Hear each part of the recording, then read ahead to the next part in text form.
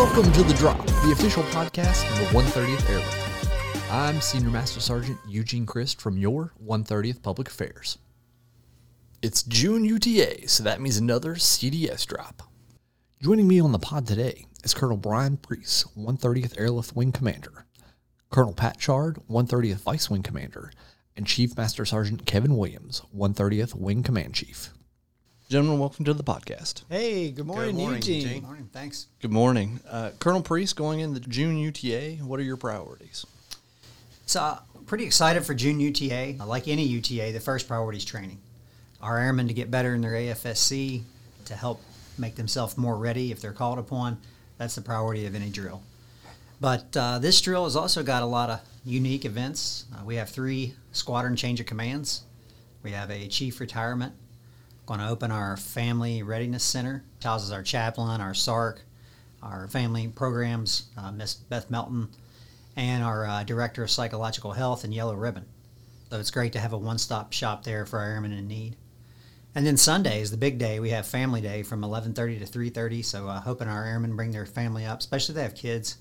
Come up here, we're going to have games, going to have food, a lot of entertainment. It should be a great time, so I'm excited about this drill. Should be a good one. Yep, it's going to be great. Colonel Chard? Well, just, to foot stomp what the boss said there, it starts with training, right? And we do not have a July drill.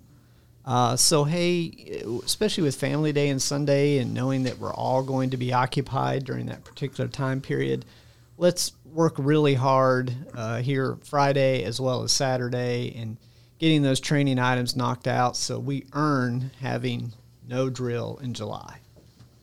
Well said. Chief Williams? How's it going? Good.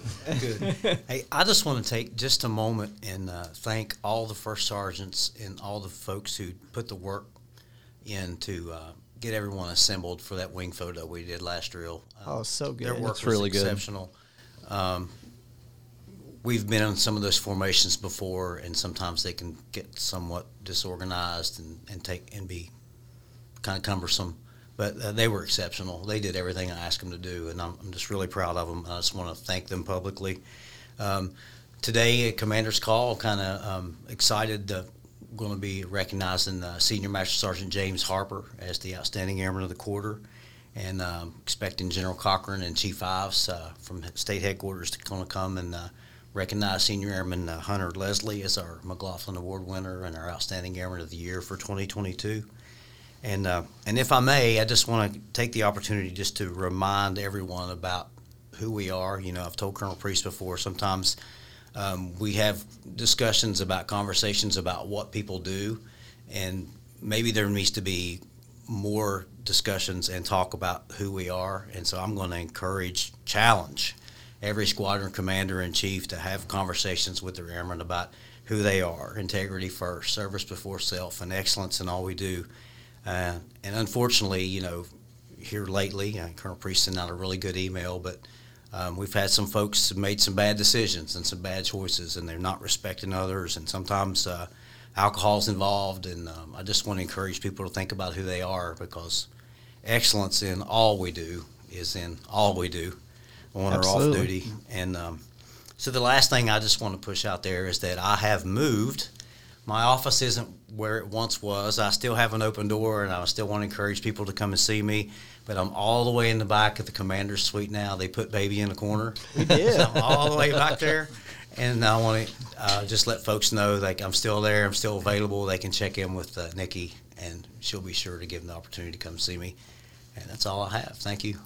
Hey, Eugene, can I put you on the spot real quick? Of course, sir. So I know folks are going to be asking, hey, how can we get a copy of that wing photo, right? Yes, sir. I know that DeJuan did send it out. Could you talk a little bit about that and from a PA perspective, what restrictions people may have? As far as the actual image, they're welcome to print it, do whatever they like.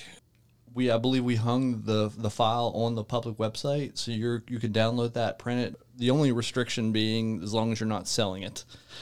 Can't profit from it, please print it out, hang it up in your squadrons, hang it up at your house, wherever you'd like it. I just know people, it's a point of pride for them. Yes, sir. Pretty much everybody that comes in the front office, that big blown up version that we have on the wall, they love to come in and find their face and point to it and whatnot. So I know folks are interested in that, and really appreciate you guys doing it and making it available for everybody. Of course. Well, gentlemen, thank you for your time. Thanks, Eugene. And that's going to do it for this episode of The Drop. For more information about the 130th Airlift Wing, visit us on the web at www.130aw.ang.af.mil. Additionally, you can find us on all major social media platforms. Lastly, you can see us in the skies delivering freedom with courage. This is Senior Master Sergeant Eugene Christ reminding you to stay ready to go.